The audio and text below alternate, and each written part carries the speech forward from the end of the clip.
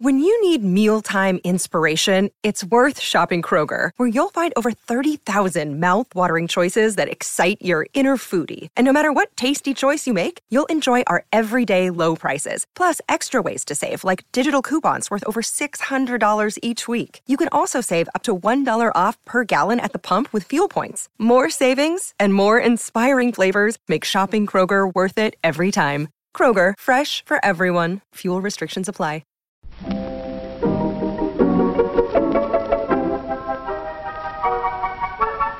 Maybe it's just that you don't know how to use social courtesy. Oh, that's old-fashioned. Watch how Lizzie Post and Dan Post Senning act as host and hostess. They know that courtesy means showing respect, thinking of the other person, real friendliness. Hello! And welcome to Awesome Etiquette, where we explore modern etiquette through the lens of consideration, respect, and honesty. On today's show, we take your questions on calling a newlywed by her new last name, how to have conversations about genealogy without bragging, addressing families with multiple last names, as well as addressing parents versus babies with gifts, and a question about bringing your baby to a baby shower. For Awesome Etiquette sustaining members, our question of the week is about how to be a friend and not a customer when friends are involved in multi-level marketing. Plus your most excellent feedback, etiquette salute, and a postscript segment on family gossip. And yes, that comes directly from We Don't Talk About Bruno. No, no, no. All that's coming up. Awesome Etiquette comes to you from the studios of our home offices in Vermont and is proud to be produced by the Emily Post Institute. I'm Lizzie Post. And I'm Dan Post Senning. So the first month of the year has definitely gone by, and we're about halfway through the second month, even though this is airing in the third month of the year. But it has felt like such a different year already at the Emily Post Institute. And certainly, you know, last year felt different. It was second year of pandemic. Certainly 2020 felt different because everyone was, you know, thrown into a chaotic world. But we spent last year really having to put off a lot of our normal daily tasks, even things like social media. We got very quiet on. And it was all in service of the 20th edition, that whether it was writing it or it was doing all the variations on the editing, that really, with its deadlines and its importance, it really came first in so many ways. And I have found myself, as I've been working, and I can tell this to our whole audience because I've already told it to you, that it just feels like such different work when you're coming in and there's both an endlessness to it, and it's more scattered than something that's a big project that has very specific deadlines. And so it's been such a mental shift how we choose to work together, what we choose to prioritize and work on.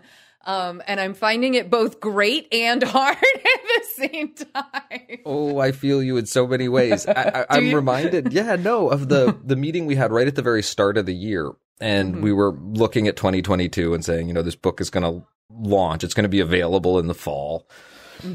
Let's make a plan. Let's talk about this year and what it might look like. Let's start to fill it in a little bit with some of our intentions. This is, again, early January. And that meeting went on for hours between you and I. I think we had some fun with it. It was a full day. And full day meeting. My favorite kind. The document that was the meeting notes was many pages long. And it was really helpful for me in that moment where, as you said, we didn't have a particular project in front of us, but a lot of work to do. 6 weeks in, I'm finding that enough of that work has happened that the projects are starting to form up in front of me for the rest of the year. So that organization works, people, it works. It's not just that one book launch event in the fall, but there's there's a myriad other smaller events and deadlines that have started to emerge over the course of the year that a lot of them will support that big book launch. But I'm starting to feel like that direction is emerging from the work. So I feel what you're talking about. And I also feel myself also starting to get drawn back into some of those channels that are really defined by a project with a deadline. And there's a little baby that's going to arrive, and that's going to focus things. You were still on baby watch for you. I had a moment last Friday where you and I couldn't get in touch with each other, and there were a bunch of different reasons for that. But in my mind, I was wondering, I was like, oh, did it start? Did maybe someone have to make a trip to the to the hospital? Like, is something going on? Not the case yet. But no, it's exciting being on baby watch as well. But it is, it's a different type of work this year, and whether it's, getting our podcast queued up for your paternity leave and Chris's long vacation, or it's, figuring out how we are going to celebrate this big, wonderful, beautiful book that's going to come out in a little bit. It's certainly been interesting being in the different areas of Emily Post again, and really kind of working that daily grind. And speaking of the daily work here at Emily Post, we have some questions to get to. We have. Should we get to answering some? Let's do it. Let's do it. Awesome Etiquette is here to answer your questions. You can email them to awesomeetiquette@emilypost.com. You can leave us a voicemail or text at 802-858-KIND. That's 802-858-5463. You can also reach us on social media. On Twitter, we are at Emily Post Inst. On Instagram, we are at Emily Post Institute. And on Facebook, we are Awesome Etiquette. Just remember, use the hashtag Awesome Etiquette with your post so that we know you want your question on the show.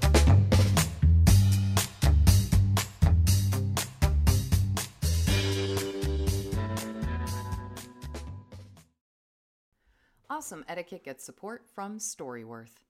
There are some stories about your mom's life that you truly never get tired of hearing.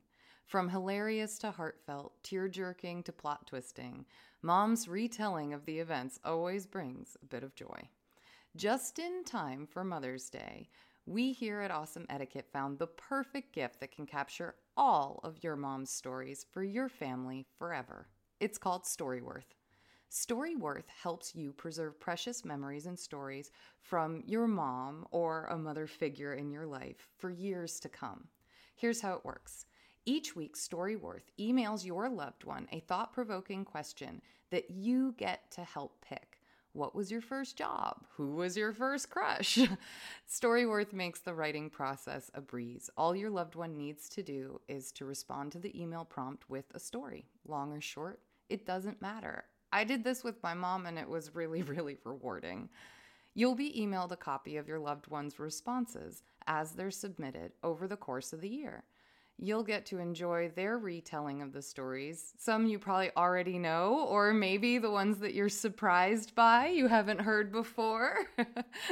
After that year of fun discovery and reminiscing, Storyworth compiles your loved one's stories and photos into a beautiful keepsake hardcover book that you'll be able to share and revisit for generations to come. You can even keep a copy of the book for yourself. Give all the moms in your life a unique, heartfelt gift that you all will cherish for years. Storyworth. Right now, save $10 on your first purchase when you go to storyworth.com/manners. That's Storyworth, STORYWORTH.com/manners. It's manners with an S, to save $10 on your first purchase. And now, back to our show. Our first question is titled, Call Me By My Name. Dear Dan and Lizzie, I recently got legally married and decided to take my husband's last name. The only place I decided to present with my maiden name is with my name on Facebook. The main reason I kept my maiden name here is because I am a psychologist and I wanted to stay searchable for friends, but prevent my clients from potentially attempting to contact me through Facebook. My clients don't know my maiden name. However, a lot of my family and friends have sent me holiday cards this year with my maiden name on it, but I would prefer they use my married name. I understand that they are probably assuming I kept my maiden name since that's what they see on Facebook, so I will usually thank them for the card and tell them my new last name. I'm wondering, is there a better way for me to explain my last name change? Or is having my maiden name on Facebook too confusing, and would it be better for me to change it to my married name? Now that I'm writing this, I realize that some family members may not even know that I am married. I only got legally married and had an extremely small quote-unquote ceremony. We went to a state park and only 6 people were present. Is there a way other than my Facebook relationship status that I can share the news with them? From Call Me By My Name. Call Me By My Name. Thank you so much for the question. There are a lot of ins and outs to this one. I kept wanting to put it in a certain category of question in my mind. Oh, this is that kind of question. And then I was like, no, it's kind of the reverse of that one. And like, there's this other complicating factor that's coming in. I wanted to start off with a really simple piece of advice, which is about the broad etiquette around the names that we choose to use and how we present them to the world. Okay. And the question is there anything wrong or is there a problem with using my maiden name on Facebook? Does that create an etiquette dissonance somehow? Conundrum, yeah. My answer to that is not a general answer that there is a rule of etiquette that can guide us, but kind of a personal rule of etiquette, which is that if you don't mind answering any questions that come up and you get benefit from it in that you're recognizable and searchable and findable to people who you want to be recognizable, searchable, and findable to, that there's nothing wrong with that. And as long as you're prepared to answer the questions that come up, to give direction about what you like to be called in different areas of your life. Mm-hmm. And that is something that a lot of people have to negotiate. It's not an uncommon situation at all for someone to use different names in different capacities, and even for those names to shift over time as people become more or less comfortable with names that they're using in different ways. Mm-hmm. So it's not even something that will necessarily surprise people to hear if you do find yourself in a position of giving some direction at some point, maybe to an old friend that,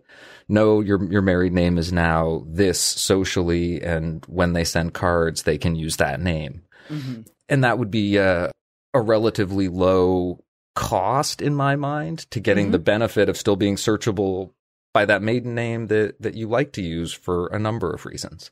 And not searchable by the married name that your clients may know. You know what I mean? Absolutely. The other part of that one. Because I'm thinking that one of our most traditional pieces of etiquette would be so incredibly useful here, and that's a wedding announcement. And your wedding, especially having been a really small wedding, is often the perfect kind of what. First of all weddings are perfect weddings to send a wedding announcement for, but especially small weddings, especially weddings that happened during the pandemic. These are weddings that can kind of get lost among the shuffle of news and things happening, and also with our sort of distorted sense of time, that sort of thing. And especially if you haven't announced it on Facebook or something like that, a social media network, sending out a paper announcement to your friends and relatives is a fabulous way to let them see that you are now married and that this is your married name. You could even handwrite a little note on it that says, you know, just so no one's shocked, you'll still see my name appear as this on my Facebook account or something like that. And I think the announcement is probably good enough to get you there and to get people seeing that. And then they just notice that your Facebook account still has your maiden name. But if you wanted to just make it clear to anyone who either might not be picking up the hint or who might not be as familiar at thinking about Facebook as a place you don't always update everything, giving them that reasoning could help alleviate any confusion when they're seeing the announcement with one name and your Facebook account with the other.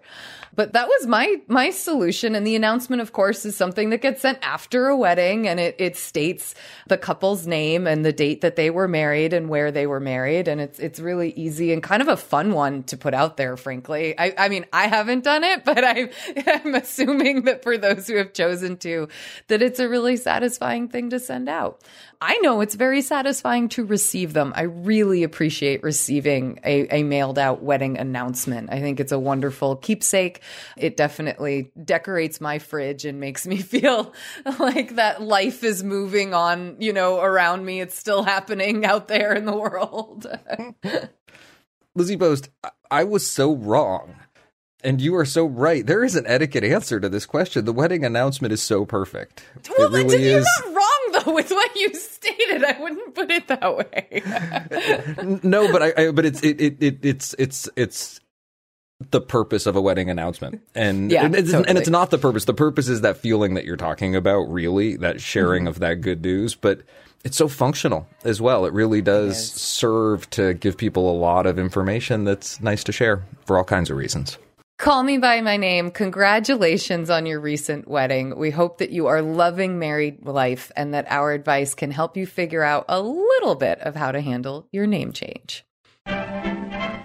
Good manners, social graces, etiquette, call it what you will, all are based on consideration for others. Being kind to the other fellow in the little things of life as well as the big things. Our next question wonders, genealogy? How far is too far? Hi, I have an interesting etiquette question for situations when discussing genealogy and distant relatives. Do you know of any sort of guideline or opinion of an etiquette expert when it comes to discussing distant relatives, especially cousinship and distant progenitors that are not of the same surname as your mother or father? For example, my 7th cousin, 6 times removed, is Abraham Lincoln. When I found this out, and some other things like this, I felt like I won the lottery. But when I told this to some of my relatives and friends, the reaction I received was, "Why are you being so absurd? 7th cousin, 6 times removed." To them, it was so distant that I might as well have said I was related to Buzz Lightyear from the Toy Story movies. And then they say other things like, well, if you go far enough back, everybody is related. Another example would be like discussing a 3rd great-grandmother, but then go on about a few generations back from her to a great-grandmother, not grandfather, and then branch off from them a few generations to another great-grandmother, and so on and so forth. The resulting relative is often, to say the least, many, many surnames away from the 3rd great-grandmother, and even more so from my surname, though they are also my great-grandparents as well, and is technically called direct descent. It can end up sounding a bit indirect. What do you think is a good way to not get so carried away and therefore sound absurd when talking about such family members? Should I stick to my progenitors of my surname, of father and mother, and then maybe only their children, i.e. great aunts and uncles, and maybe a 1st or 2nd cousin here and there? Thanks. Anonymous, this is a great question, and it's interesting because it's not asking about the specifics of the genealogy itself, which is genealogical, not etiquettical, not really under etiquette. Eticological? But it's eticological. But it is thinking about conversation and how conversation comes across. And I could see how some people might think, even removing the word absurd, but just thinking like you're trying to name drop or get close to very famous, very distant relatives, things like that. And it falls kind of under this idea of conversation and what is good etiquette in conversation. And Cousin Daniel, for me, I don't see a big problem with talking about some interesting things way back in your genealogical web. You know what I mean? I think it's interesting. And I think as long as you're categorizing it as, it's crazy distant or it's really far distant from me, but 7th cousin 6 times removed was Abraham Lincoln. And when I found that out, I felt like I won the lottery.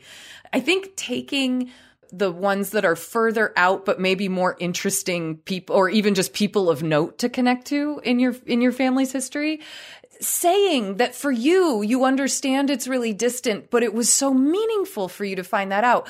I feel like that kind of an approach could get you some better results from other people because they're going to hear more context around why you're bringing it up other than just the quote unquote, like famous connection or something like that. I agree, Lizzie Post. I think that it has so much to do with the particular tone and approach that you're taking to that information and how you share it. And that owning your excitement as opposed to expecting or anticipating that other people will share it is, I think, the right way to think about this, and is a good piece of advice generally when thinking about conversation etiquette and getting excited about anything that we're passionate about. I think I sort of jokingly referred to this at one point with you as a nerd dilemma. When you're really into something and you just really like it and it's so cool and you just want to share that with other people. And I run into this. My wife is really generous with me and how she gives me her attention when I get really excited about things. And I also recognize that it's a real gift that I get from her, that not everybody wants to go down every interest and enthusiasm that I have with me in terms of exploring all of the details that I connect with personally in this way or that way. Dan, I think that's a really good second point to bring up here, is that this isn't just about how you present it, but there's a good lesson in here about how to react to these kind of things. When someone's talking about a familial connection, no matter how distant it might be, this is them discovering something about their lineage, their past, their history, and it's not something that I would immediately put down. And I think that's an important thing to think about when people start talking about their families, is that you don't want your first thought to be one that really undercuts something that someone else is bringing up as a real positive or something very interesting in their lives. You know, I can think in my own life of being really excited when I found out about our ancestor who laid the transatlantic cable. And I had a friend who immediately assumed a lot of negative things about how that cable was probably laid. And I'll admit that while I wanted to discover more about what she was saying, my pride was hurt in that moment, that it was hit hard. You know, I thought I had something kind of exciting and interesting there. And it just was just such a clear bubble burst in the moment. And it made the conversation in that moment really awkward. It was like, ooh, I don't know how to move forward from that.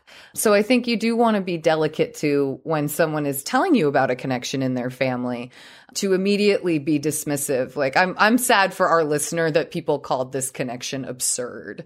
Like, it's not absurd. There are tons of people doing, 23andMe genealogical trees out there and learning interesting things. It's like a service being sold to us right now. I think there's some good interest in there to be had when someone starts talking about this kind of stuff. I made a little note to myself around this question that was just a reminder to ask myself, what is family? And how do we define our families? And you're talking about a particular moment where all of a sudden we have tools at our disposal that allow us to track genealogies or get genetic information, however accurate it may or may not be.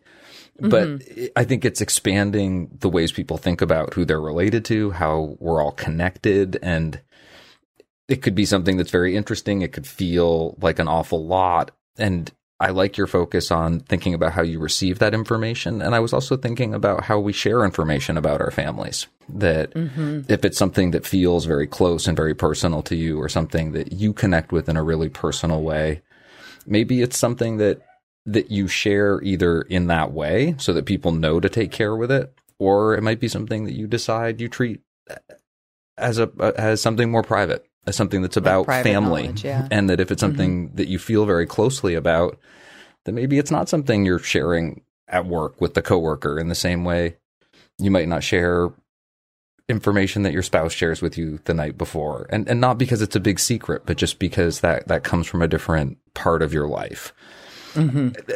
All kinds of interesting etiquette questions start to emerge. I was also thinking to myself about preparing myself mentally with some of the math that we're all familiar with. Kevin Bacon and the idea of 7 degrees of separation, that you can find human connections that'll link you to anybody on the planet with 7 degrees of separation. And that in reality, it's oftentimes much less than that. And that awareness gives some context for how you share information about connections being special or not.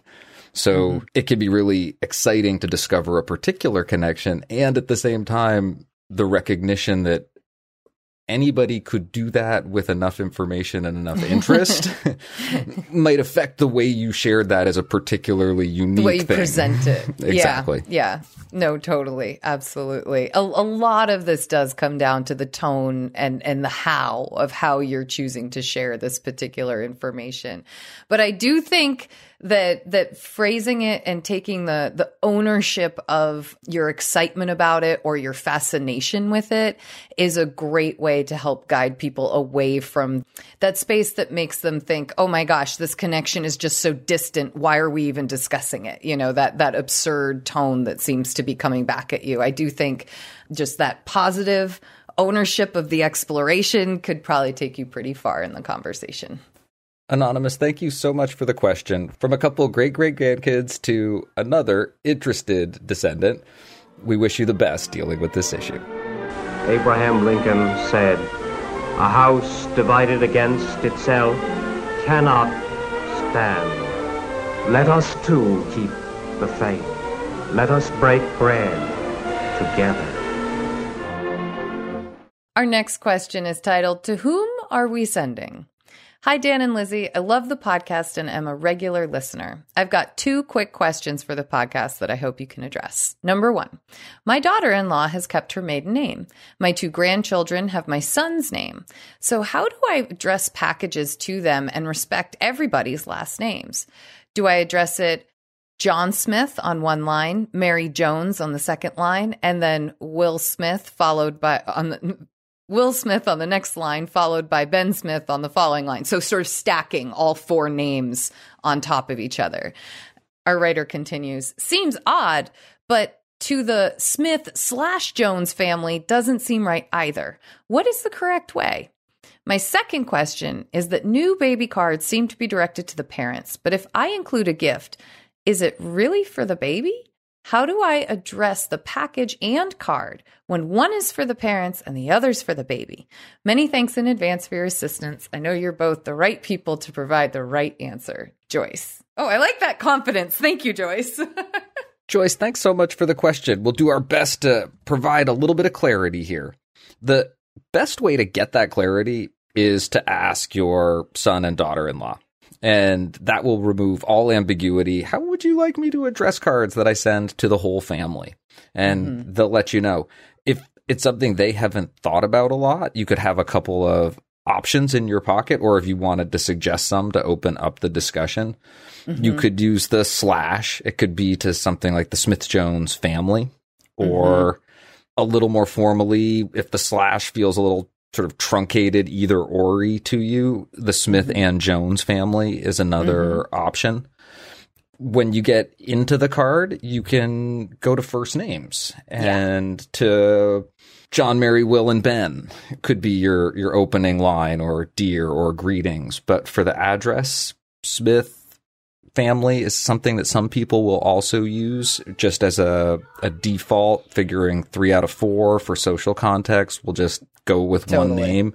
That might be the answer that you get as well when Mary isn't being addressed by herself. Absolutely. And I like the idea, Dan, of asking them first just before assuming that you could do something like the Smith family or the Smiths or something like that. I think asking first is always an awesome, awesome idea.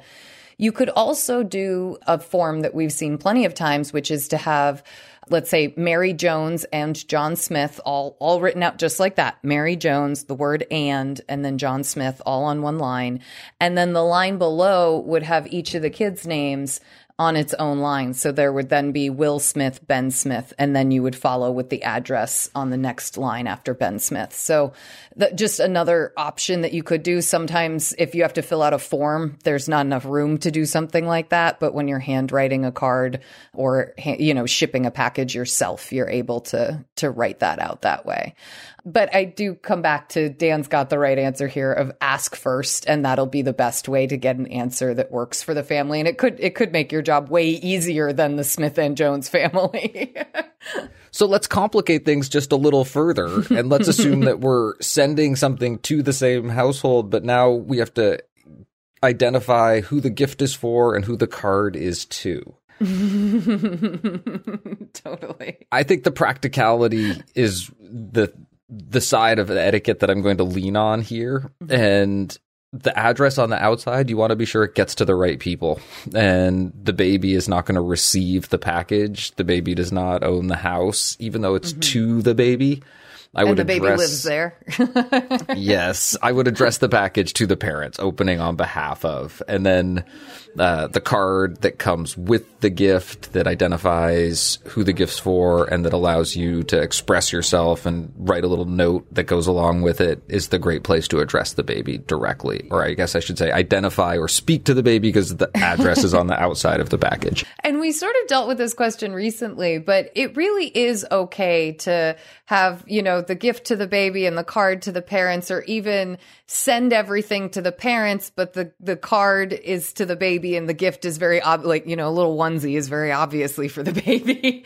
I can understand how some folks would feel a little bit of awkwardness between all of that, but in reality, any gift for the baby is also a gift for the parents because it's helping them out. It's getting them set up, whether that's one less onesie they have to buy or it's, one less other item. I don't know. But Dan, you know these lists of things. You're about to have a third one. But I think it's really all three or the whole family is kind of in a lot of ways a part of this, even if the baby's going to be the one wearing the onesie or something like that, Joyce, it sounds like there's a lot of good things going on in your family right now, and we certainly hope that our answer helps you to be able to send and continue to send your son and his family wonderful gifts and surprises and cards in the mail. All right. You might as well write it together. Here. Oh, good. I think writing letters is going to be a lot of fun. Our next question is about a baby on board. Hi, Lizzie and Dan. Please forgive me if this question's been covered before. What is the proper etiquette for guests bringing babies to baby showers? Of course, if my baby's name is included on the invitation, I know I'm welcome to bring her. But what if the invitation is only addressed to me? In the past, I have contacted the host with my reply and said something like, "Thank you for the invitation to Lee's shower. I would be honored to attend. Would it be all right or appropriate to bring my baby along? Or should I make other plans for her? She's so-and-so X number of months old."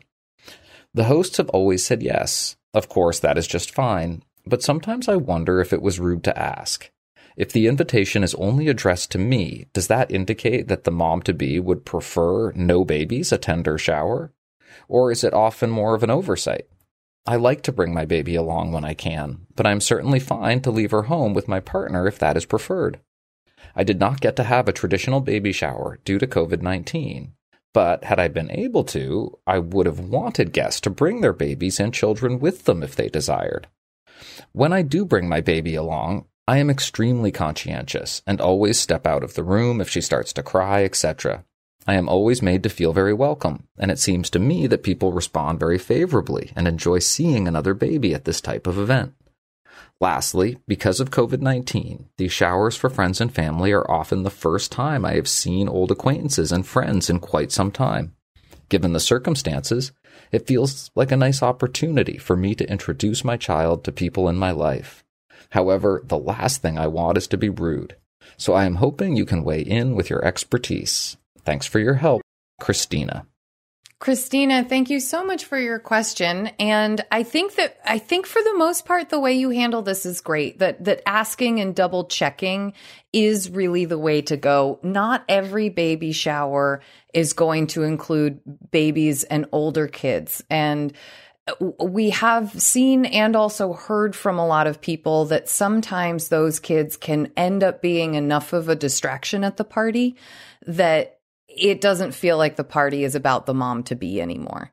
And it's really important for us to remember, in the case of a shower especially, that we are really focused on the honoree.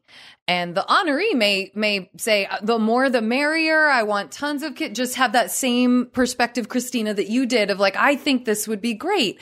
But we want to leave room for folks who don't want to see that attention. And I want to say this, not in any way putting on that if you're someone who wants to be the honoree of your party and have that attention and focus on you, that is not a greedy thing or a bad thing. This party is literally being thrown specifically for that purpose. And so I think it's important to recognize that it's okay if you don't want as much of that distraction to have and host a shower that is kid-free or that isn't one where babies are being invited. But that's also why, Christina, I think it's really important when you receive the invitations that don't have your child listed as being welcome, or don't say something like babies and toddlers welcome, that sort of thing, that you make the decision either to just leave your child at home with your partner, as you say, you're totally fine doing that, or you might inquire. And I can understand how it might feel rude to inquire because, Dan, it's a pretty classic piece of host guest etiquette that you don't like ask to bring extra guests, and your baby would be an extra guest. But I also think it's so common at these types of parties for kids to be invited that I don't think it would be out of the realm of polite to ask. What do you think, Dan? It's so funny. It's right on the border. And the way that Christina presents her ask is the good advice, that you tell you give the person the out, you make the ask, and because it is such a borderline ask, that you do it in such a way that it's easy for them to say no. In fact, you hand them the avenue. If not, it's easy. I can leave them with my partner. We can arrange something, and you communicate that in a way that they feel that it's really no cost to them, whether they say yes or no. And I think that's the price of admission for making that borderline ask. And I'm seeing that awareness in the way Christina presents it. And I don't want to say, no, you don't ask that because it's rude, because there are a lot of cases where it would be lovely if you could bring your baby. We'd love to see her. Everyone would love to meet her. It would add a whole new flavor and tone to the event that would be lovely. I am so reminded, as I was listening to you talking, of something I heard early on in my work in theater, and that was the advice to never share the stage with children or animals.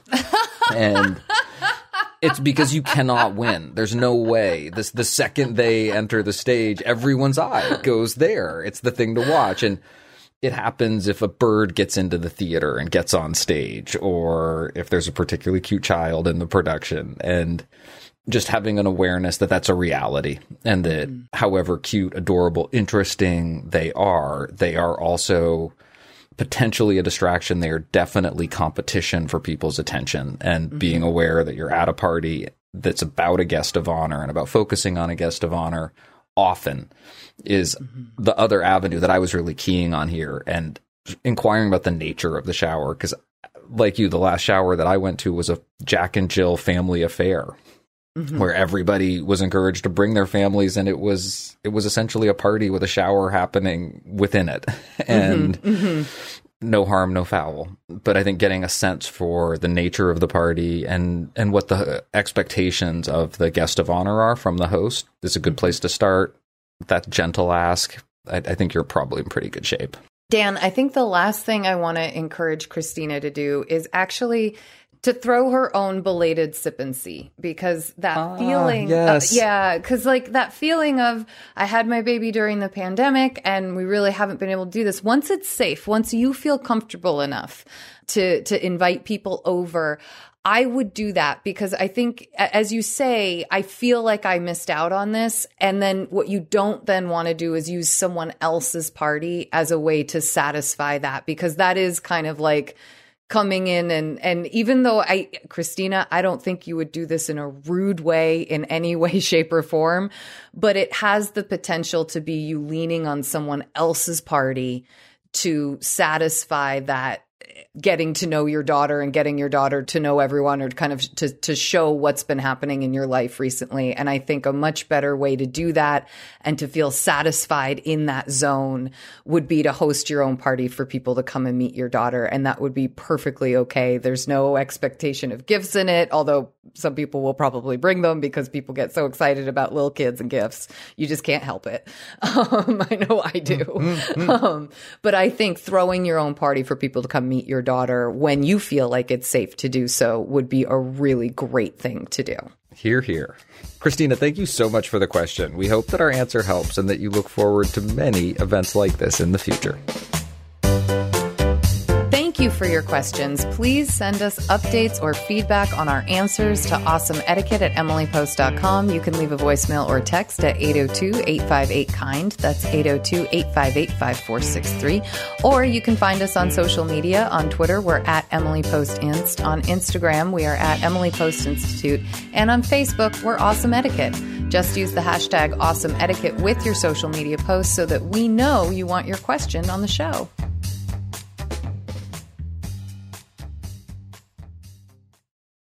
If you love Awesome Etiquette, consider becoming a sustaining member. You can find out more about this by visiting us at patreon.com/awesomeetiquette. You'll get an ads-free version of the show and access to bonus questions and content. Plus, you'll feel great knowing you help to keep Awesome Etiquette on the air. And to those of you who are already sustaining members, thank you so much for your support. It's time for our feedback segment where we hear from you about the questions we answer and the topics we cover. And today we have feedback from Baby Steps, who was concerned about sending gifts to a distanced sibling. And we also have feedback from Nina on inviting a wedding photographer to dinner. Dan, you want to take our first set of feedback? Dear Lizzie and Dan, a few months ago I wrote to you about my late brother's daughter who would cut off my siblings and me. Every Christmas, I would send her young daughters gifts only to have them remain unacknowledged. This year, taking your advice, I again found age-appropriate books on animals and the alphabet and sent them. I included a little note that basically said, "Hi there, Merry Christmas, and I hope the kids enjoy these. Please let me know if these arrive safely." I was quite surprised and pleased when I received an email after Christmas. I had no idea she still had my email address. It was very short, but said thank you. And then she included a few sentences about how each of the children enjoyed the books. I immediately responded with, "That's great. I hope you all stay safe throughout the year, etc." I never heard back, but it was something. Thank you. Baby Steps. Oh, I love that, Baby Steps. And pardon me, it was a niece aunt situation, not a sibling situation. But I love the fact that you got something this year, and I hope it continues to build just a little bit. Baby Steps. Yeah, you got it, cuz. Baby Steps. Our next piece of feedback from Nana begins, "I'm a fan of your podcast since forever. May I add a professional perspective to the question about inviting the photographer to the post-half elopement meal?" I like that. "I'm a musician, a pianist and organist, and I play for a lot of weddings and funerals. Ask yourself, will you be comfortable sitting around a table and having a conversation with the photographer that doesn't relate to your event?" My thoughts. When I'm around the celebrating family and guests, I am quote unquote on duty. I keep the conversation about them and find tactful, flattering things to say about their choices. Families often invite me to join their celebration of life reception after a funeral. I thank them for the invitation, but never attend. It always feels like they simply want as many people there as possible to reinforce the reach of the deceased. Plus, everyone else will be united by their reminiscence of someone whose name I'd never heard until the eulogy. Similarly, I have also been invited to wedding rehearsal dinners. I turn those down too. People want to reconnect with their friends around the wedding, and I would feel like the booby prize to anyone who got stuck sitting with me. I can certainly hold a lovely and entertaining conversation with a stranger, but that's not why people are at the rehearsal dinner. I love getting a quote-unquote vendor meal at a wedding. It's always something light and pleasant that looks better to me and works better logistically than the congealing chicken with the white glop that the seated guests are looking at. Still grateful for the wonderful strawberry spinach salad I was given behind the scenes at a wedding 5 years ago. That is one memorable strawberry spinach salad. I would feel very awkward thinking that someone had invited me to a meal instead of a tip. A gift card for a later meal is better, though I would hope it could cover a meal for two so that it's not obliging the recipient to spend more money in order to use it. If you truly want to get to know your photographer and you see this restaurant meal as an opportunity for mutually delightful conversation, and you think the photographer will see it that way too, then yes, do invite them. These are my opinions. I am sure other ceremony-adjacent professionals will have their own opinions too. Yours, Nina. Nina, thank you for the feedback. I appreciate your frank honesty in terms of your perspective as a professional working in these situations. And Lizzie and I think, had a hint of this kind of feeling in our answer, and it's nice to have it confirmed by someone who's working in that space. Thank you so much for the feedback. We love hearing perspectives from our audience about the answers that we give, and we particularly love getting those updates, so please do keep them coming. Thank you for sending us your thoughts and updates. Please keep them coming. You can send your feedback or an update to awesomeetiquette@emilypost.com or leave us a voicemail or text message at 802-858-KIND. That's 802-858-5463.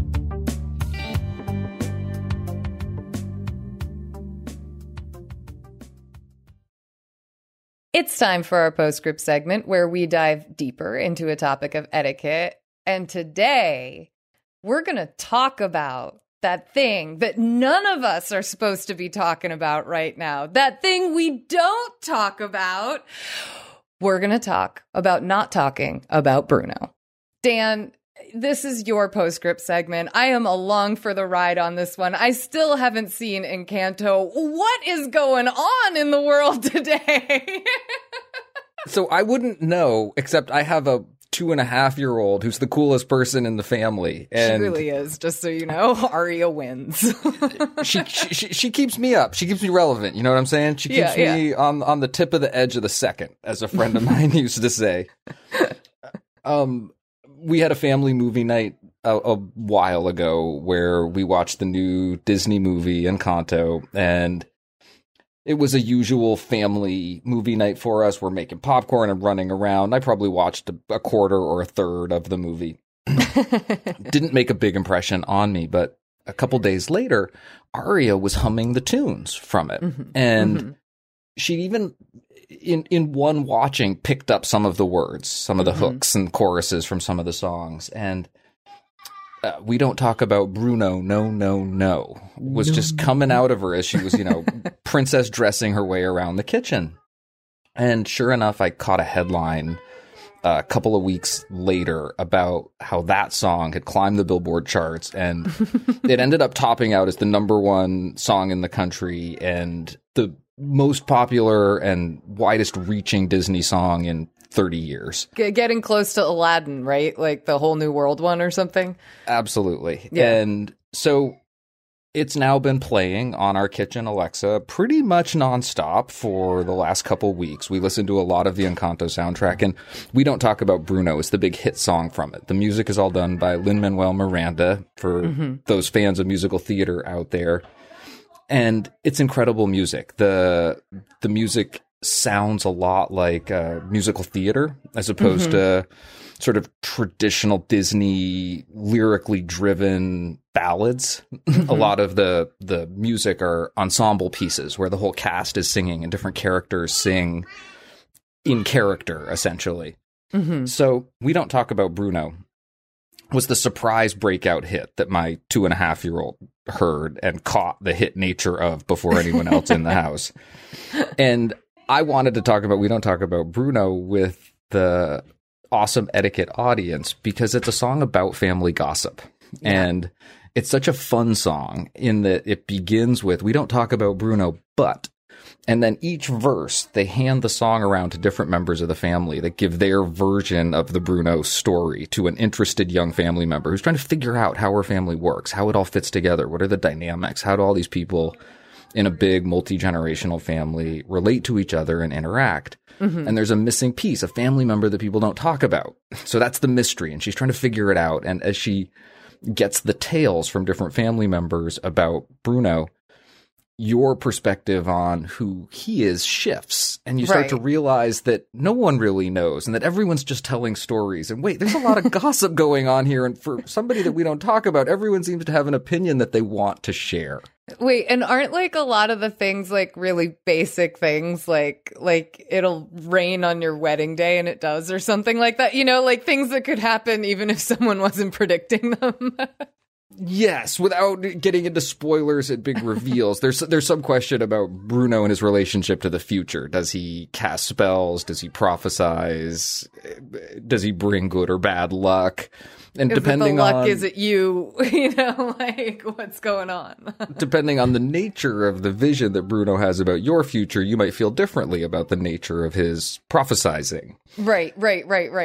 I think one of the reasons that the song is so relatable is that there are so many recognizable human characters, and there are also so many really recognizable human emotions. The fundamentals of how families interact and the dynamics of sibling relationships, cousin relationships, uncle, aunt, parent-child relationships are so similar no matter what context they happen in. And aren't a lot of the things just things that might have happened anyway? Like, they're not even really necessarily driven by Bruno.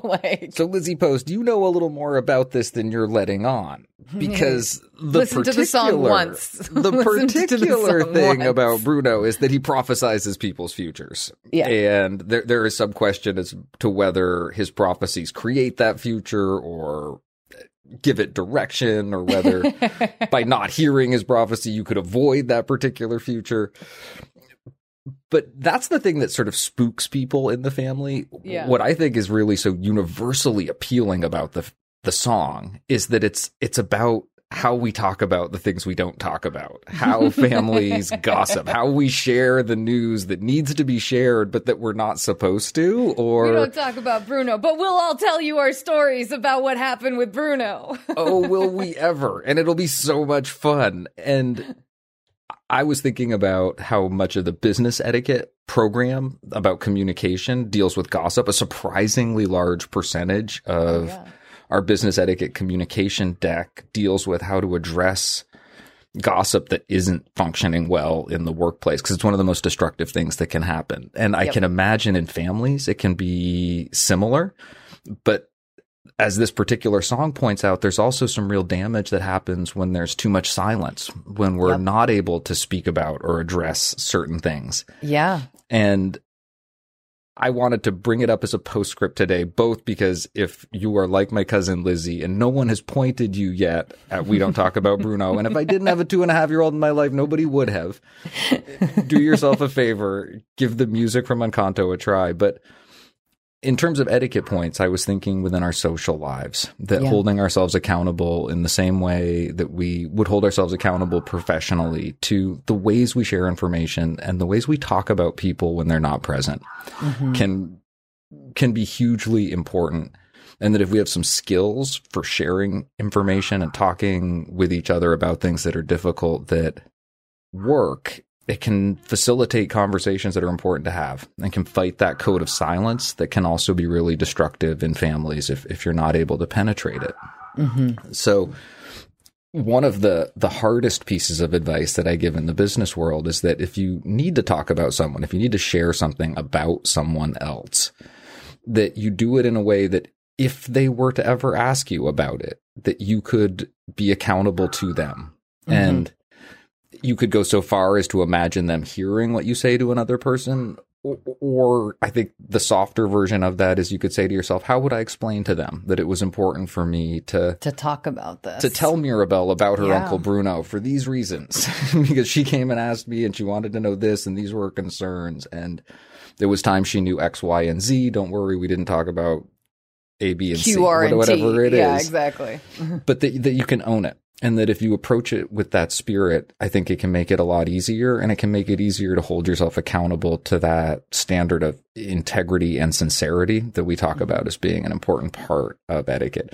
So without getting into the particulars of what the gossip is, very generally, I was thinking about how we talk about things that are difficult, particularly when other people are involved. I think another thing that's important about gossip, and we talk about this in the 19th edition and we talk about it in the 20th edition, and we've certainly talked about it on this show before, is the idea that there is good gossip. You know, that the idea gossip isn't only inherently bad, that sometimes that neighborhood grapevine or that family grapevine can really be used much more like a phone tree to spread the word, but not have one person doing it all across the board. And so one of the ways when you do find out news from someone is to ask them if it's okay to share this with others should the topic come up.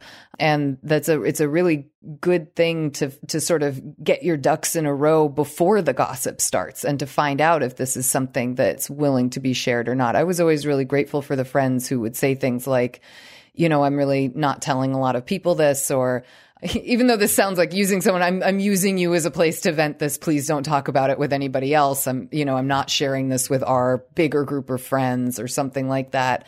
It was always really, really clear, but equally important were the times when someone would say, yes, and it's okay if you tell people this, We've told all the people we need to know. So if someone around the club asks, I can, even within families, let's say some bigger shakeups are happening, something like a divorce or something, letting kids know what's okay to talk about and what's not okay to talk about, and some sample language for how to decline talking about it. I remember a divorce in our family, and I was in the teenage years, and someone came up to me at one of my tennis events and tried to kind of gossip with me about it. And I just said, listen, it's really not my place to talk about that. Like, I'm here for a tennis match today.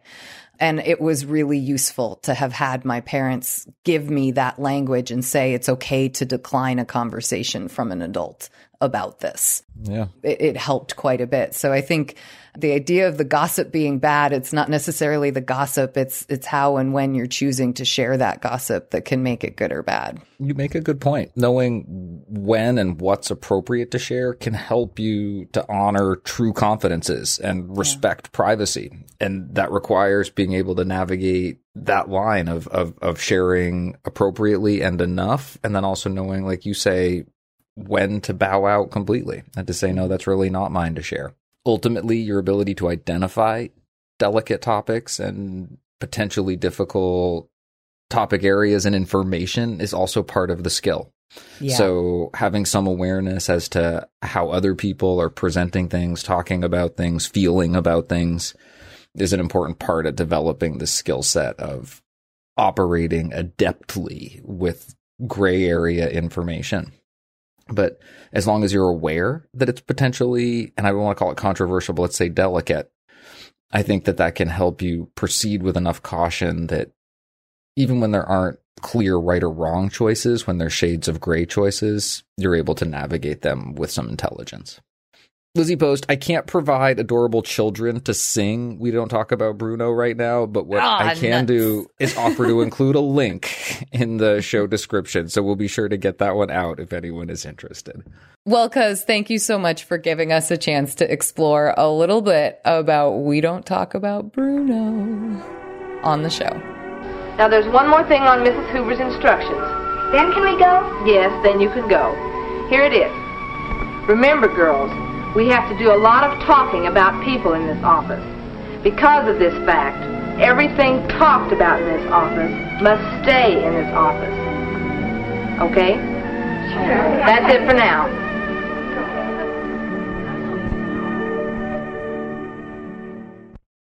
We like to end our show on a high note, so we turn to you to hear about the good etiquette you're seeing and experiencing out in the world, and that can come in so many forms. Today, we have a salute from Anonymous.